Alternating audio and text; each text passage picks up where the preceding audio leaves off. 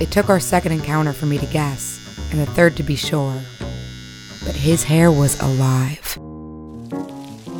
Then, one night last week, when I went to put on my motorcycle jacket in preparation for the cold ride home, a cockroach fell to the floor and immediately scampered under my desk. A shiver ran down my spine. Not only had my office become infected, but I had actually transported that roach unknowingly somewhere in my jacket during the 5-mile ride to school. I mistyped my password twice before I got it right, and the computer started spitting out information. First about itself and the different protocols it was using, then about when and where it had last seen me, and finally, the sentence that sent a jolt to my heart. You have new mail. It's strange how quiet it is.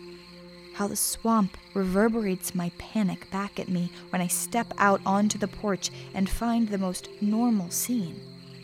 Nothing. No snakes or crawdads, no alligators, no Starla. She's just gone. Ooh, do you think I should do another take? No, I think that was it. Oh. Heck yeah, Short Stack Story Season 2, baby. Let's go.